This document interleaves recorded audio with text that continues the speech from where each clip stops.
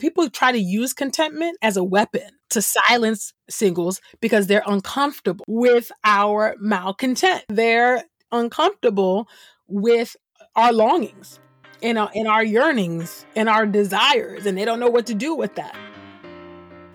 Hey pals, this is Unsuitable with Mary B. Seyfried.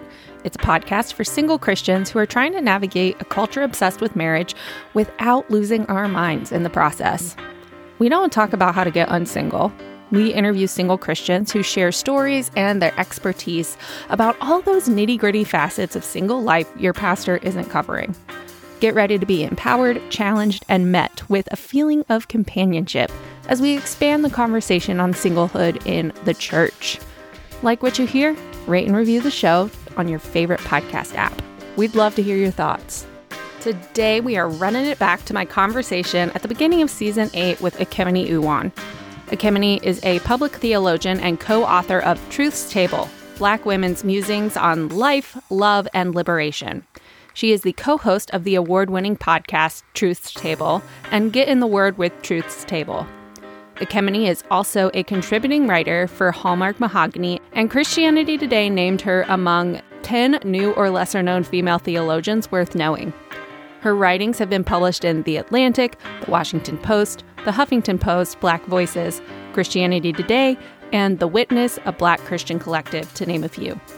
Ekemini has appeared on MSNBC, and her insights are quoted by NPR, CNN, The New York Times, The Washington Post, and The New Yorker, among other publications. As one who is passionate about theology, Ekemini has a fierce commitment to the gospel and its implications for issues pertaining to racial injustice, anti-Black racism, and white supremacy. In this episode, you'll hear Ekemini and I talk about the unique injustices single Black women face, how to broaden the way we think about contentment, what healthy community in singleness looks like, and ways to uproot shame. Before we dive in, give me 15 seconds to tell you about a free Valentine's Day gift I made for you. Valentine's Day and Ash Wednesday fall on the same day this year, so I've created some Ash Valentines for you to download and send to your pals. They're silly and irreverent and perfect for folks who could use a laugh this February 14th. Get yours for free at marybseyfried.com/links. All right, let's dive into today's episode. Hi, Ekemini. Welcome to the podcast. Thank you for having me, Mary B. Glad to be here. So excited that you're here. I've wanted to have you on for a while, and I'm so glad that it's worked out to have you on now, especially after your book came out. When did your book come out again? It was pretty recent, right? April 26th, 2022. So, yeah. Oh my gosh, super recent. So that's just the Lord's timing right there. One chapter in this book is on singleness, and so we're going to talk all about that a little bit later. Before we do, I'd love to hear a little bit more about your podcast. I always love having fellow podcasters on. So you're on a podcast called Truth's Table. Mm-hmm. Would love for you to tell the people how that came to be. Yeah. So there's two podcasts now. That's right. Yeah, no, the original one is Truth's Table. The second one is Get in the Word with Truth's Table. And so starting with Truth's Table is a table built by Black women and for Black women. We started that show with myself, Dr. Christina Edmondson, and Michelle Higgins. And that began in March, Women's History Month of 2017. We went into pre-production and fall of 2016. And we started that podcast just seeing that there was a void in the podcasting space, although it was early to be podcasting. Actually, it was early in the podcasting industry. There wasn't quite that much of an industry at that point, but still on what would become the podcasting industry, we saw a void and that there was not a place, for Black women to do God talk publicly, to do political analysis, political education on there, to do gender analysis, race analysis. And so we were like, let's build this table. Let's build our own table instead of waiting for somebody to come to us. And because that's never going to happen. Nobody's going to be like, I'm really looking for 3 Black women that are really smart and theological and to do a show. So we did it on our own. And it's been going for goodness, we're in our 6th season right now. Wow. Myself and Christine are forging forward. Michelle is no longer a part of Truth Table, but I'm now doing ministry full time in St. Louis. And so it's been quite a ride, honestly, doing Truth Table, and just didn't know.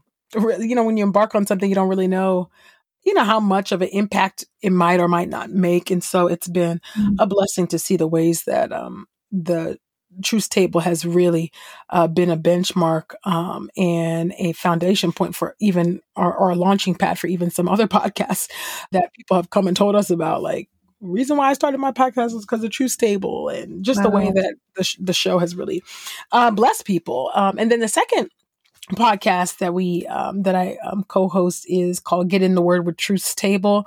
Again, seeing a void in the audio Bible market and the need to hear Black women read the Word of God, especially since we are actually one of the most devout adherents to the faith. It made sense to do that. And so it's a daily podcast, which is a whole different beast than a weekly podcast. And I was like, wow, this is not easy. And so we're reading through the whole Bible in a year, reading and praying. And so each episode is no longer than 20 minutes typically. And so you'll hear us reading through the Bible, and then we pray at the end. And it's been really a great experience, really humbling, really eye-opening. And I'm really grateful for it. So we're making our way. I think we're on day 240, 259, something like that. So the year's almost over. So we're getting there. That's such an incredible project too. I feel like, again, making the switch from a weekly podcast to a daily podcast, you're still doing both, but just like mentally having the stamina to do a daily podcast, even if it's just for a year, I can only imagine how intense that is. It is intense. Absolutely. After this, I was like, I have to record an ad for that podcast. Oh yeah. Yes, I finished my recordings for the week for that podcast, but I was like, I got to do an ad. So, well, you're already set up with your exactly. I was like, I'm already set up, so I'm good to go. Do you have a favorite episode from Truth Table that? You've done so many, but maybe a recent one that has kind of stuck with you, or? Gosh, I don't know. That's a tough question. It's like asking a mother to choose her favorite child. I don't know. Honestly, I think it would be hard to say, to be honest. Although this season of Truth Table is pretty unique in that it was pretty. We did a State of the Black Church series, which was really, really insightful and great, and I really enjoyed bringing all these luminaries of the faith, to the table. That was a real blessing. But it's unique in that we did a deep dive into each of our chapters, but a short deep dive to get people to buy the book. Sure. Can't give the whole thing away. Yeah, couldn't give the whole thing away. So it's not been our typical season, if you will. So it's hard for me to kind of choose, even at least from this season. But every season is just a different, it takes on a different life of its own, and it's still going, right? So there's some more. I'm actually anticipating some of the episodes we have coming. So that's why I'm like, I don't know if I have a favorite yet, because we're still in production, right? We're still recording. Right. So I'm like, I don't know yet. So you'll have to come back to me with that one. Okay. We'll circle back to that. Maybe if you're on the podcast again, it'd be fun. So you also wrote a book with the Truth Table ladies called Truth Table. How did that come about? Was that something that y'all had been kicking around for a while, or were you approached?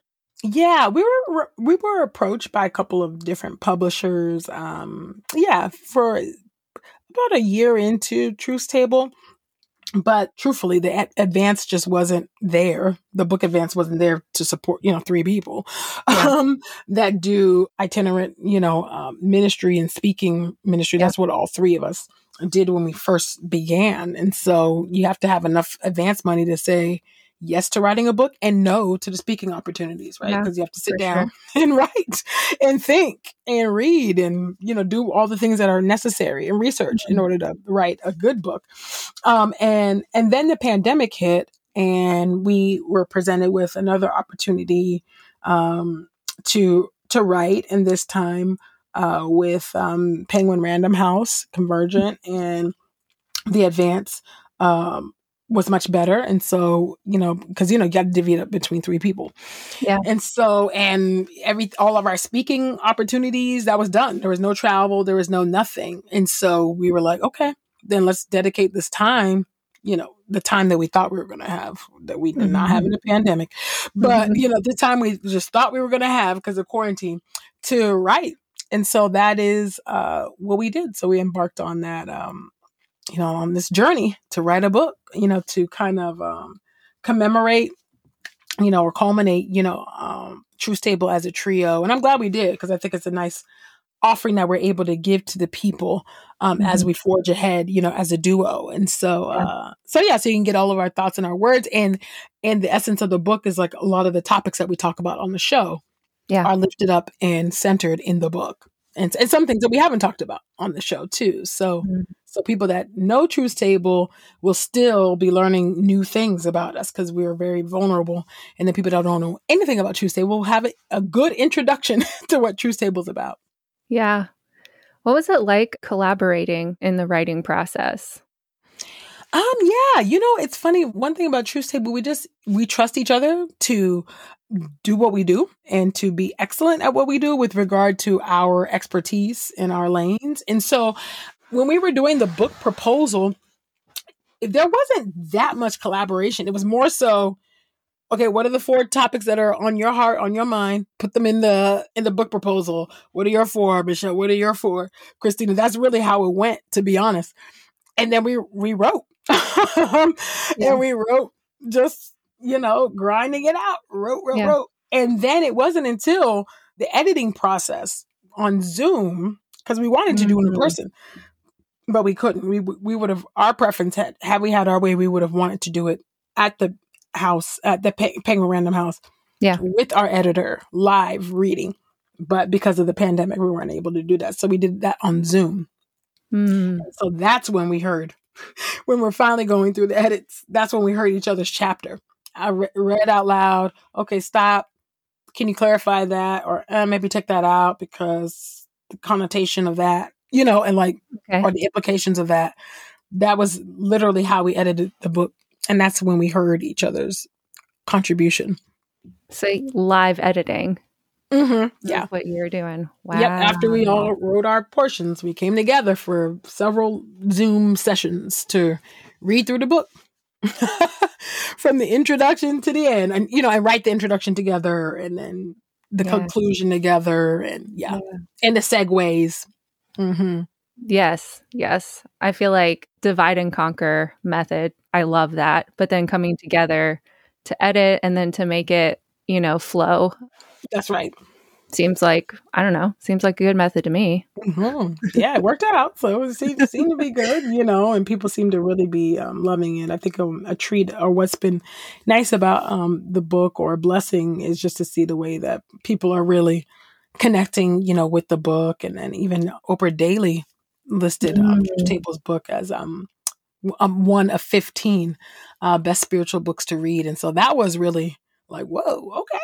And so that was really, really cool. So, we're just trying to be faithful, if you will. Yeah, absolutely. Well, we're going to talk a little bit more about your singleness chapter in the book in a second. But before we deep dive into that, I would love for you to tell the people a little bit about your spiritual journey and background. Doesn't need to be all tidy or anything, just to give everyone a sense of where you're coming from. Yeah. So, I'm originally from California. I was definitely a church kid. I was baptized and catechized and all of those things in the Lutheran Church. My parents are Nigerian immigrants, and so I'm first gen, and was raised in the church, but really the faith had not really was not my own. I really didn't come to a saving faith until I went to college. Senior year in college is when I really was like, oh my goodness, wow. Like I really felt like I had an encounter with God, and I felt like I heard the gospel for the first time. It wasn't the first time I heard it, but it felt like it was the first time. because it really did actually remove the scales from my eyes. So I was like, oh wow, and so yeah, I remember going to a Black non-denominational church at the time, egalitarian church, and called Hope's House, and Pastor Andrea Humphrey preached the word, and when she gave the call for salvation at the altar, I went down by God's grace, and I've been running for the Lord ever since. So been walking and running for Jesus for quite some time. Now, honestly, it's not been easy. It's definitely had its challenges in that thing, the sufferings we share in the sufferings of Christ. I know that people don't like to hear that, but that's just true. But it has been a true blessing to know that I'm a child of God and no longer an enemy of God. Because I remember when I was an enemy, and it was. I'm just really glad that the Lord came and saw about me, and so it's an honor to be a servant of the Lord, a public servant of the Lord. Although it's hard, although it's difficult, although it has its challenges, and it's not as glamorous as whatever people see or perceive. Yeah. Let me say whatever people perceive. Let me say on social media and whatever people project. It's not. It's not. Things are not quite what they seem. But yeah, it's been a blessing, honestly, to just to be in the Lord. I'm really grateful for that. Really grateful. I love that. Now, to get a little more specific, I would love to hear about your experience as a single woman in the church. Oh, yeah. Well, yeah. Well, yeah. It's tough, I think, for single Black women. I think it's a unique quandary, I would say, because it's systematically engineered. Our singleness. It is the result of heinous crimes against humanity that have been committed against our people, from the transatlantic slave trade to U.S. chattel slavery to mass incarceration. And so that has quite literally swept up a generation of Black men who would otherwise be in the marriage pool that are not available in abundance to Black women who want to be married to Black men. And so it is a true injustice of epic proportions, has serious implications for our community, and it's lamentable in that regard. But even our Black women who want to marry, who are open to marrying interracially, find themselves at the bottom of the totem pole due to racism, right? And due to stereotypical tropes about Black women and not being desired, right? In the ways that our white, our Latine, or even Asian, sisters might be desired. And so that is another source of pain. I know sisters that are totally open, to wanting to date outside or trying to broaden their dating pool, and they are still turning up with the same results due to that. And so it's a true travesty. It's one thing to not desire marriage or not want to be a partner, and that's your prerogative. I mean, there's nothing wrong with that. But it's another thing when you do desire it and you cannot actualize that. And it really takes a miracle from God for that to happen. Then, on the other hand, so that's the systemic portion. Then there's also the theological malpractice within the church, where marriage is idolized and put on a pedestal, and married people are ascribed this level of maturity that singles haven't attained because they are single, right? So there's also that theological malpractice that is harmful and dangerous, that does map on, to singles. I think in my own experience, because I'm in the Black church, which there are a host of variety of Black churches. So this does happen in the Black church. Just in my particular ones, maybe because there were so many Black women there that held it down, I didn't hear that too much. I mean, here and there, I think more than anything, I experienced some lack of, how can I say, care or protection in certain church spaces, right? So I've had the experience of having a very misogynistic pastor who would say things that were unseemly and dishonorable and disreputable that ought not be said from the pulpit. And Yeah. he would say those things about women. And so what does it mean for you as a single woman to go and confront that male pastor, right? And you don't have any covering, as we would say, or protection because people coalesce around power. And so you're left, because of the power dynamics, you're left to either fend for yourself or be iced out. And so that's what I've experienced, is spiritual abuse in that way. And and of course, there are sermons and things where you hear marriage idols. I'm not trying to act like I haven't heard that. I absolutely have, but more so the ways I have seen myself disadvantaged as a single person is when an ethical issue comes up. And because I am a deeply justice-oriented person, and I think critically, about things that are said, particularly about women from the pulpit, then, and it has to be redressed when there is a sin. When you are objectifying women from the pulpit, that has to be addressed. That's not a small thing. Yeah. So those are some of the systemic factors, the interpersonal, and then even the theological. So there's some layers to my own experience as a single Black woman in church spaces. Yeah. Or Black church spaces. Mm-hmm. Something you talk about in the book as well is the particular experience of being a single Black woman who's never been in a relationship, maybe some situationships here and there, where that adds a whole other layer as well, which just kind of, I don't know, speaks to the breadth of experience of singles in the church, where each has its own kind of particular challenges. Oh, yeah. Yeah, absolutely. Absolutely. No doubt about it.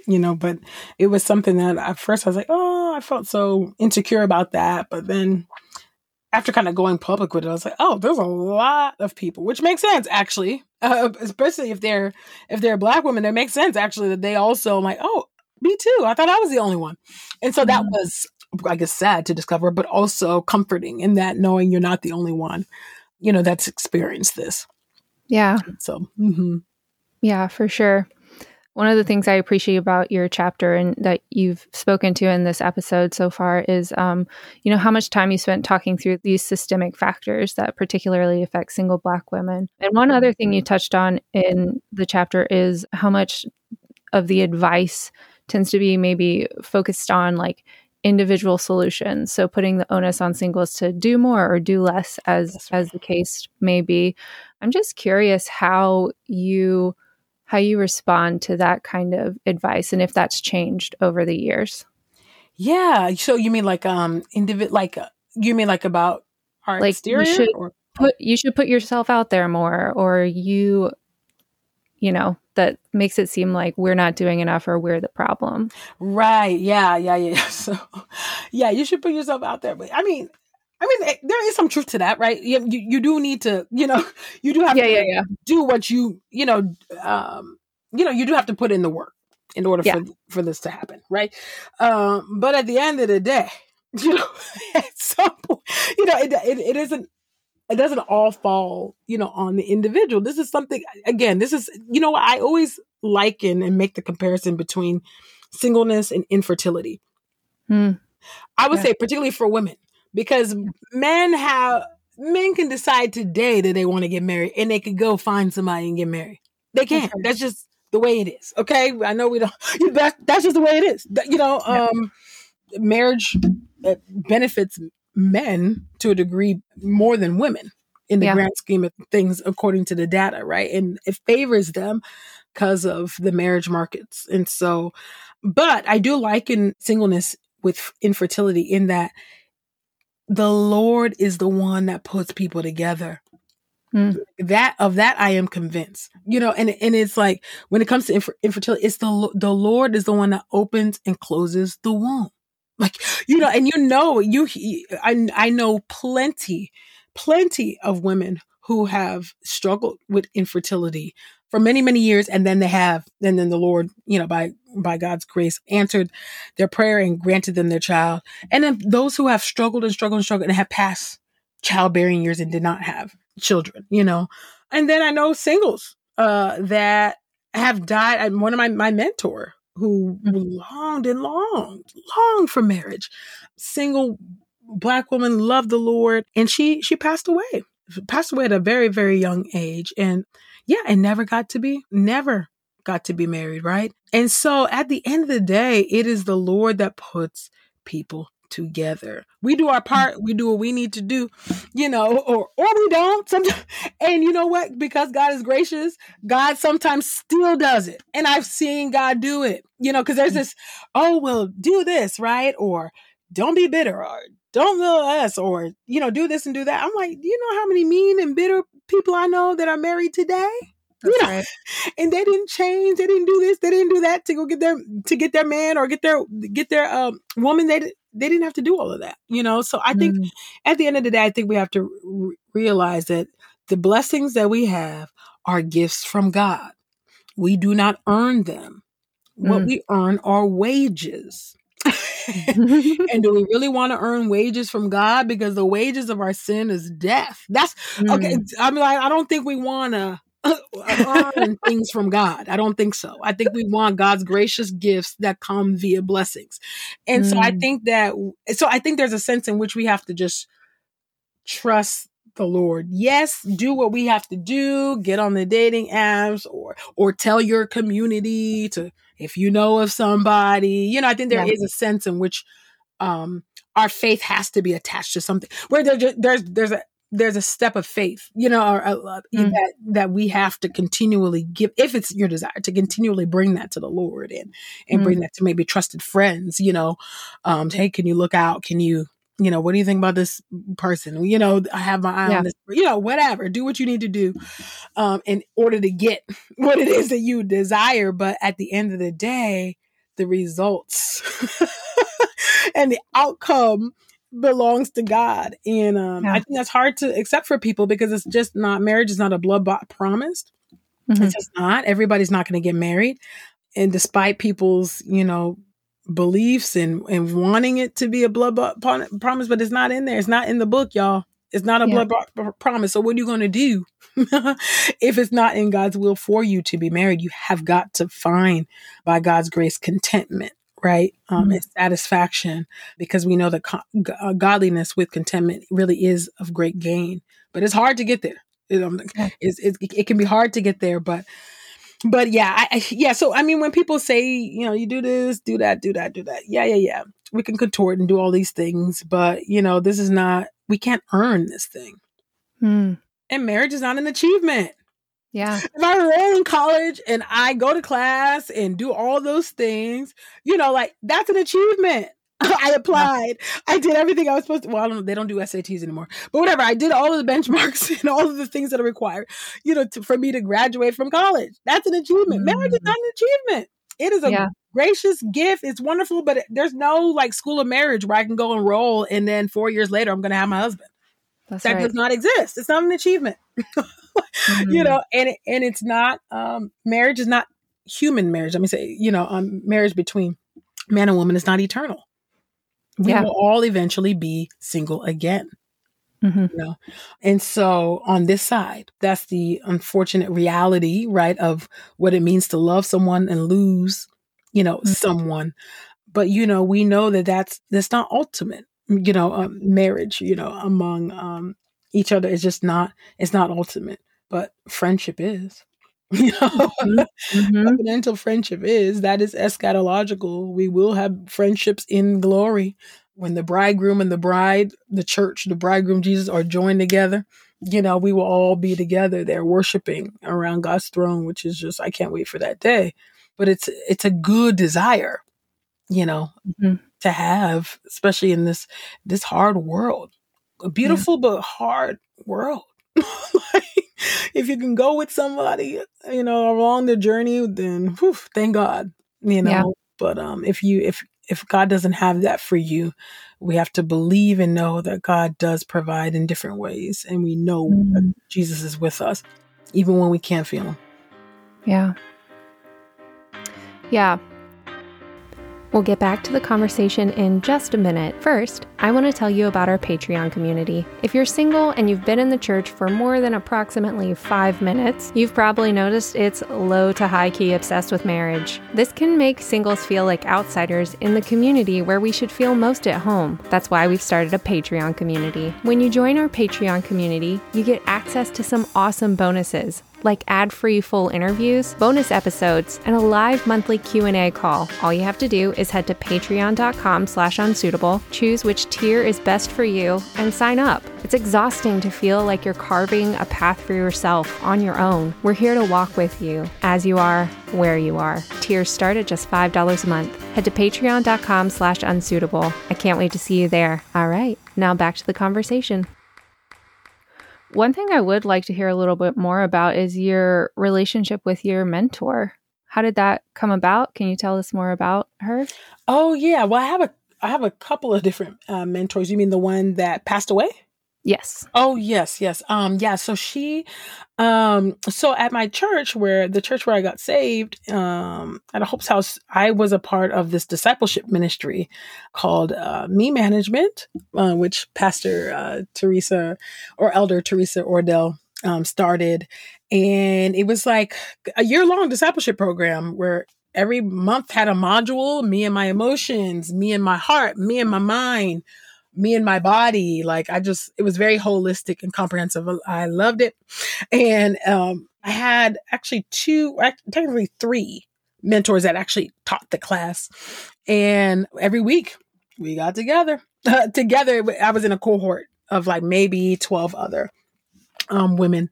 And every week we got together for about 2 to 3 hours, probably on a Wednesday or maybe Thursday night, I want to say, after work from about 7 to about 10, kind of going through our modules. We had homework and scripture memorization, and I loved it.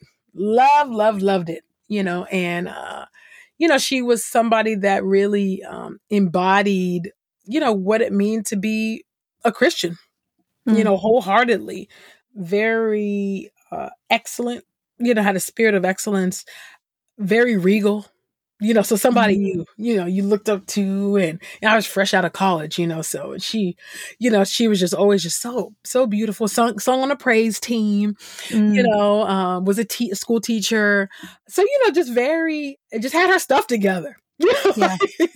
She was absolutely goals, and so yeah, I'm grateful for her influence in my life and in modeling what it means, to follow the Lord and to have the gospel inform the way you move through the world, from your career to your personal life. She was always really transparent about what was going on in her personal life, to how you show up at church, to, I don't know.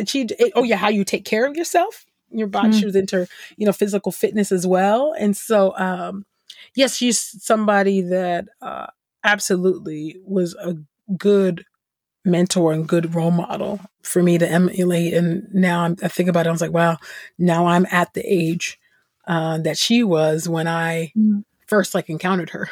So it's a trip, to reflect on her life and her legacy. Yeah. She was really a blessing. And I've been blessed to have quite a few mentors, in the faith. And so I'm grateful for her influence. Yeah. I love that you got such a great picture of, something that we talk about on the podcast is kind of expanding our collective imagination for what's possible for life as a single person. That's right. And so just having that really powerful model right out of college, that gives you that picture of what, this is a person who is excellent, who carries herself with dignity. That's right. And who is in a position of authority teaching people. That's huge. Yes, absolutely. Yeah, very, very huge. I hadn't really thought about it, but it's very influential, to see that coming out of college at 22, 21, 22, so yeah, big deal. Yeah. I love that. One other thing you talked about a little bit earlier was finding contentment in, singleness. And that's a big thing that a lot of people talk about. But I would just be curious to hear your perspective on, how how you've wrestled with that idea and maybe where you've landed on it. Yeah, I know. When people say contentment, I know it can be triggering. I think because it'd be like, well, because I think people have a narrow view of contentment. I think you can actually be content and dissatisfied. Content in that I know that nothing can stop the will or thwart the will of God in my life, right? Also, dissatisfied or malcontent with the circumstances, that have precluded me from this good gift that God created. And I think it's a righteous anger in there, right? Given the context of what I spoken about earlier with the systemic racism and the systemic and structural mechanisms of oppression that have excluded Black women. There's a real no. There's a real external factors. There's real external forces here that have excluded me from participation in this institution at the moment. That could change. That could change. God can change it a year from now. It could be a different story. I don't know. And I think that's kind of what I think there's the tension there, right? Of like, okay, this is where God has me for. Ultimately, yes, systemic factors, yes, interpersonal, yes, theological stuff, yes, colorism, yes, all those things. But ultimately, God has not overrode those things in order to bring my spouse yet. Mm-hmm. Why? I don't know. And God can. But God hasn't, and I think that is where you get disappointed, or you can get angry, or you could get bitter because God can. I think that's what makes it difficult or hard. But I think that when it comes to contentment, it doesn't mean that you still don't desire those things. It doesn't mean that you still don't ask God for those things.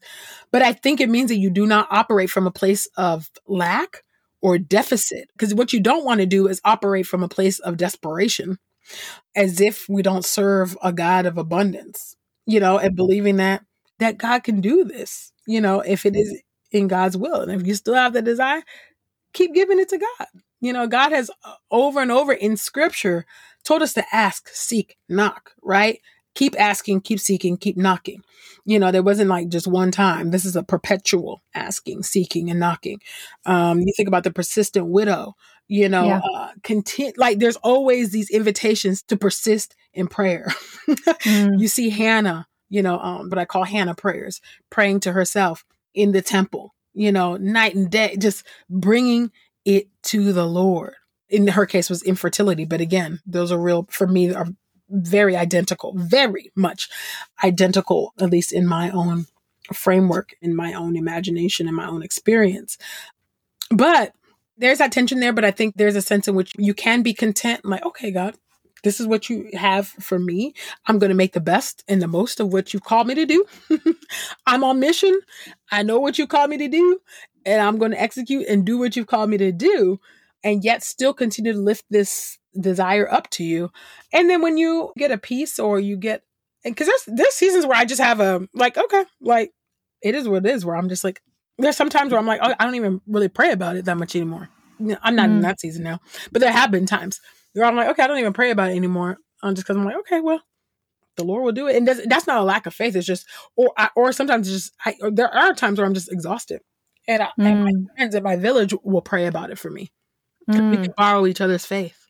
Yes, we can do that in the kingdom, and they'll pray, on my behalf, So, yeah, I don't know. There's a tension. That's what it means to be a Christian, living in tension, right? Life out of death, and the already and not yet. God's kingdom has arrived, but it's not fully here, and this world is wild and crazy, and yet God is still on the throne. There's just this tension. The world is just hard and ugly, and yet beautiful and wonderful at the same time. That's the tension of living, on this side.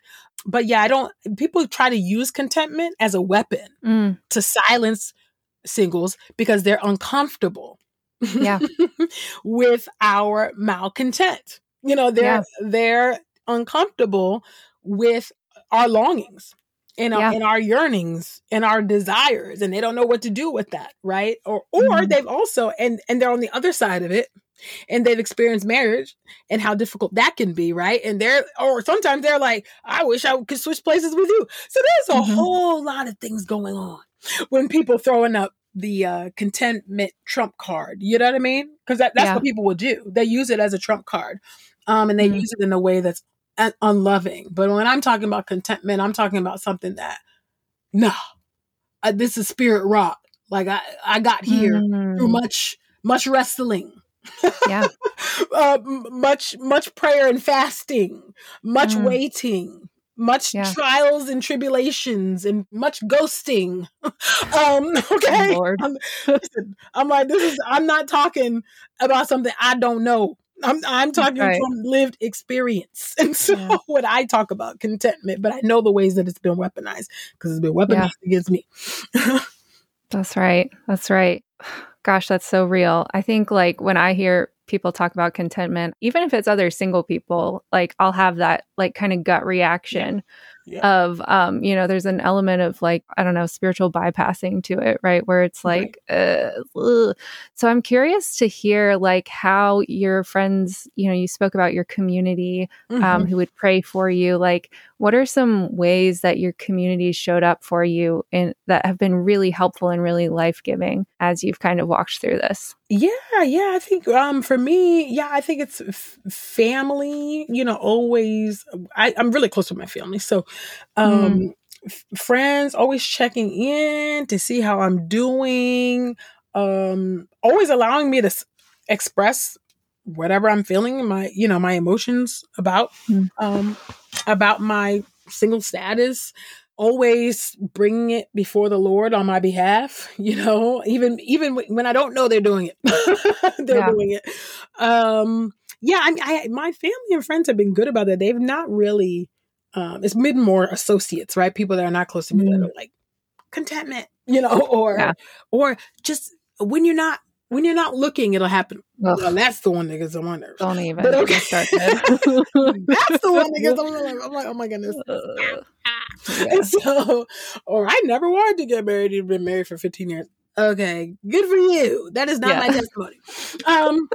No, but my own village has been very supportive, and and that they too, are sorrowful about it. In that, like they're like, I don't get it, where it's a mystery, to them too, and so they're really good at weeping with those who weep and rejoicing with those who rejoice. They're very good at that, and so I'm glad to say that I've had the opposite of Job's community, of Job's friends, and a lot of people can't say that. I have not had the finger. Well, if you just did this. Well, if you just did that, or I haven't had that. And part of it is that I am a self-starter. I am that type of person, I'm entrepreneurial in that way. So I'm kind of like, I'm going to do everything that's in my power, to know that, no, I left it all in the paint. Like, no, I've done everything, because that for me, I just need to know. I'm like, okay, well, I've exhausted all avenues, y'all. And it still hasn't happened, so part of it is that they also see the effort that I put in, and I think that's also part of it too. So they see it, because I don't live my life in secret, right? So I'm very transparent with my village and those who need to know, the inner desires, of my heart that I share with. So I'm very transparent, and I think that's part of operating in the gift of faith, is being able to speak out what you want to people, so that people can pray. Allow people to join you in prayer for what it is that you desire. I don't think people want to make you ashamed for that desire, but I'm like, I'm not going to be shamed for a good desire. People have bad desires all day long, and people root them on. But a good desire is all of a sudden like, oh no, you just need to be content and independent woman. Oh goodness, no, I'm over it. I'm so like. But so they've always been really, really supportive. They showed up in some ways, in some very, very real ways. Meals, shelter, come be with us. I don't want you to be alone. Come stay with us, because we don't want you there by yourself if you don't need to be. And why not? And like tangible ways people have supported me, and I'm grateful for that. So I thank God for that. So thanking God, even in the midst, of not yet having what I desire, has been helpful.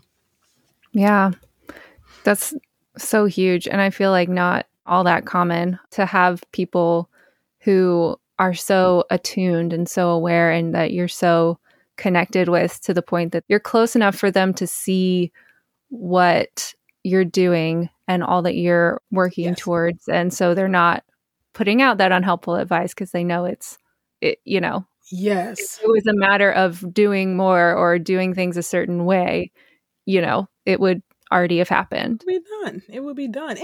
And truthfully, if I wanted to be married to just any old body, I'm sure I could. Who wants to be married to just any old body? That is the second most important decision you're going to make behind choosing God back. Okay, because God chooses us first. But choosing God back, receiving the Lord. That's the second most important decision you will make in your life.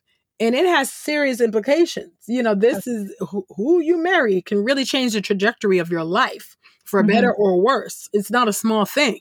So, we don't want to operate from a place of lack or desperation just to be married for the sake of marrying. It's already hard enough to be married to the person God has for you. How much more somebody that you just, you selected because you're like, I got to get married to my biological clock and whatever the pressure is, in your mind, whatever that timeline, that deadline is in your mind. I'm like, my goodness, no, I'm okay. I can do that all by myself, as we say in our community. So, yeah. Yeah. You spoke a little bit about, in your chapter on singleness in the book, you talk about recovering from shame. And this maybe goes hand in hand with the conversation on contentment. But I'm curious if you could talk us through that process of healing and wrestling through shame. Yeah. So, in the book, Truth Table, Black Women's Musings on Life, Love, and Liberation, and my chapter is Hidden in Plain Sight, a Single Black Woman's Manifesto. I ended up sharing a whole lot more in that chapter than expected. And it is the longest chapter in the book. Rightfully so, because it's I could have written a whole book on that, on that topic. I did not, and I will not, because it's contrary to popular belief. That's not actually my ministry. I'm just somebody that's, that is single at the moment. We'll see if the Lord says different. But shame. Yeah, I think a lot of it was, internalizing the messages, from the church, some of the toxic messages from the church, about how, marriage being the pinnacle and being an idol, in the church and from the world, right? Where everybody has to have a love interest or everybody is going on all these dates, right? And, or whatever, trying to there's always a love interest, there's always a sex, there's always, and so I think in some ways seeing a deficit, comparing myself and going like, okay, there must be something wrong with me because these things are not happening for me the way they're happening for everybody else, around me or even on TV. So there was a lot of shame, I think, or because I would get close and then it wouldn't happen, right? Or, the situationships. And so it was like, what? So all this time wasted and all these talking and all these dates and for what? If it didn't materialize into an actual relationship, then what are we doing, right? So you get all the heartache without the title, right? That's what I mentioned that in the book. And so I had to work through a lot of the shame. The ways that I did that was through a lot of prayer, through peer mentorship too, as well, but also from my other mentor, Stephanie, who is still my mentor. She's my first mentor when I came to faith, and she still is. Actually, I need to send her a text, actually. Yes. I'm going to text her. She texted me earlier. I did text her back, but I needed to update her on something else. Anyway, but I talked to her, pretty often. Typically, I've just had a pretty busy season, so we talk maybe about twice a month typically, but time's been a little off. But I think through that, just undoing the internal dialogue of me. But it also mapped onto my own self-loathing about my appearance. So it's very layered. My shame stuff was very layered with colorism. which I talk about in chapter 1, which is the first chapter of the book, is the audacious perseverance of colorism, which is why that chapter is important to read. I'd say even before the hidden in plain sight, the singleness one, because it actually gives the part of the layer of why I'm single as well. It is also because of colorism. As well, the ways that dark skin people, colorism is discrimination against darker skinned people simply because they are dark skinned, right? So the lighter you are, the closer that you are to phenotypical whiteness, the more privileges, benefits, money, better marriage partners you get than a person that's darker skin like me. And so that is also another significant layer that cannot be overestimated. And part of why, I'm also single. So it was my own self-loathing and my own self-perception as well that also played into that shame too. So I had to do a lot of undoing that through prayer, through affirmations, through speaking the word over myself, speaking what's true over myself as well, until I actually believed that. I had to do a lot of work, to dig myself out of that pit of self-loathing by the power of the Spirit. And that took years to do that, and a real determination to be able to uproot that thing. And a lot of that was private work. Yeah. I didn't tell people I had issues with my colorism. A lot of people didn't know that. Probably didn't know that until they read the book, or maybe they haven't read the book yet. They're going to find out when they read the book. But yeah, I mean, that's just the reality of it. Part of it was my community, but part of it was me solo, me and Jesus. Yeah. Because some people didn't know that I had significant issue when it came to my appearance and with regard to colorism. They don't know the depths. They didn't know how deeply embedded that was within my spirit and my psyche. Yeah. And it seems like the kind of thing that would really take so much of the Holy Spirit to uproot such a deeply ingrained belief. Oh, yeah. Absolutely. Oh, yeah. That you can't will yourself out of that. I mean, will is only going to take you so far. It really had to be the Spirit uprooting that. And it took a lot of work. I mean, I wish I had the Truth Table book back then. So I wrote it. I wrote particularly colorism. I wrote that one to my younger self. Absolutely. I had to, because I had to access that place, and because it was such a long time ago, but it was somewhat long time ago, but it took a lot of work, to do that. And I really do. I wish I had like actual theological, understanding of colorism. I wish that was available to me back then. I wouldn't have had to do so much work. That's right. But if I didn't do the work, then I wouldn't have been able to offer what I offered in The Audacious Perseverance of Colorism, that chapter. Yeah. Yeah, I feel like that's one of the powerful things about being called to write or to speak publicly is that you really get to be that person that you wish you had, or you really get to give that message that you wish you had, and help other people from having to go through the same extent of work, or not being able to, not even knowing how to do that, or not having words for what they're experiencing, that putting words and kind of being the trailblazer in that way, I think is such a huge part of the calling. Yeah, I agree. It is. It's not easy. Yeah. It's not easy, but yeah. Well, I have just 2 last baby questions for you. Okay. The first one is, how can we support you? Where can we get your book? Where can we follow you on the internet? All that jazz. Yes. So you all can get the book, Truth Table, Black Women's Musings on Life, Love, and Liberation, wherever books are sold. It's at Barnes & Nobles. It's at Target. I think Target.com. It might be in the Target store. I was at Target earlier. I should have checked. But it is at Barnes & Nobles for sure. I've seen it there. Walmart, online, anywhere, honestly. Amazon. Yeah. You could go there. Bookshop.org if you want to support, and you should support local small bookstores, particularly bookstores owned by people of color. Yeah. We honestly, wherever books are sold, you can get the Truth Table book. And then you can follow me on Twitter at Sista_Theology. On Instagram at Sista Theology. This is SISTA Theology.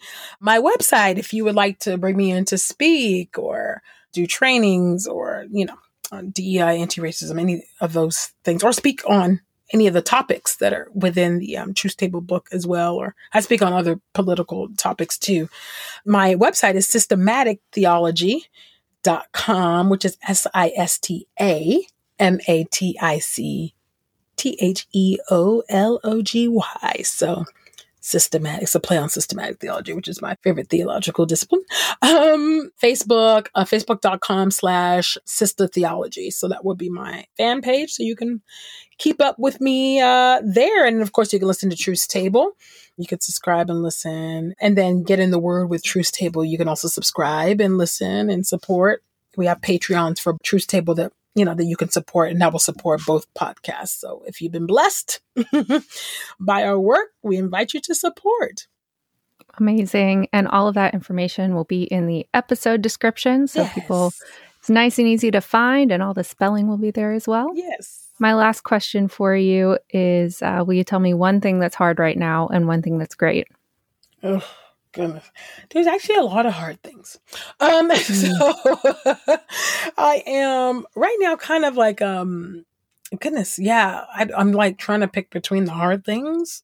Goodness. I'm kind of there's actually been a lot of a shift a little bit in my own public ministry. So I'm just trying to like assess what the next step is. There's just a lot of transition. There's a lot of irons in the fire, if you will. And so right now what's hard is trying to determine which way to go. Yeah. And what to do, and which, like, Lord, can you just land like just one of these? Can we settle a couple of these things? So just trying to chart that course in the midst of knowing I need to do more writing and do my own book, but I'm like, I just don't have the bandwidth, to do that at the moment, which is a little frustrating, but it is what it is. Some of these other things take some priorities, with a lot of the economic situation right now. I'm like, I just have to shore up some things because there's some serious economic volatility that I think we're trying to ignore.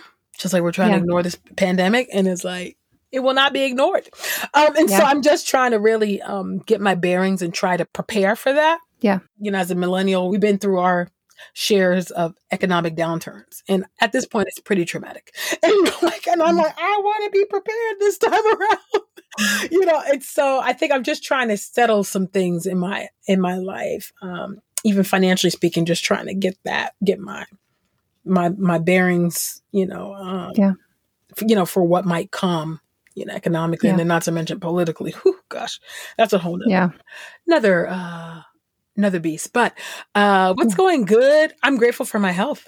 I really am. I'm grateful for my health. I'm grateful for my body, that I can move my body. Fitness is really, really important to me. I work out 5 times a week. And so I'm dogmatic about that. And I am grateful that I can. I'm grateful I can put in 2 hours very early in the morning and get it done, so I'm grateful for that. And so that's going good. I'm grateful for my health, grateful that I'm able to go to doctor's appointments and get a good report. Because it could go another way. And so I'm grateful.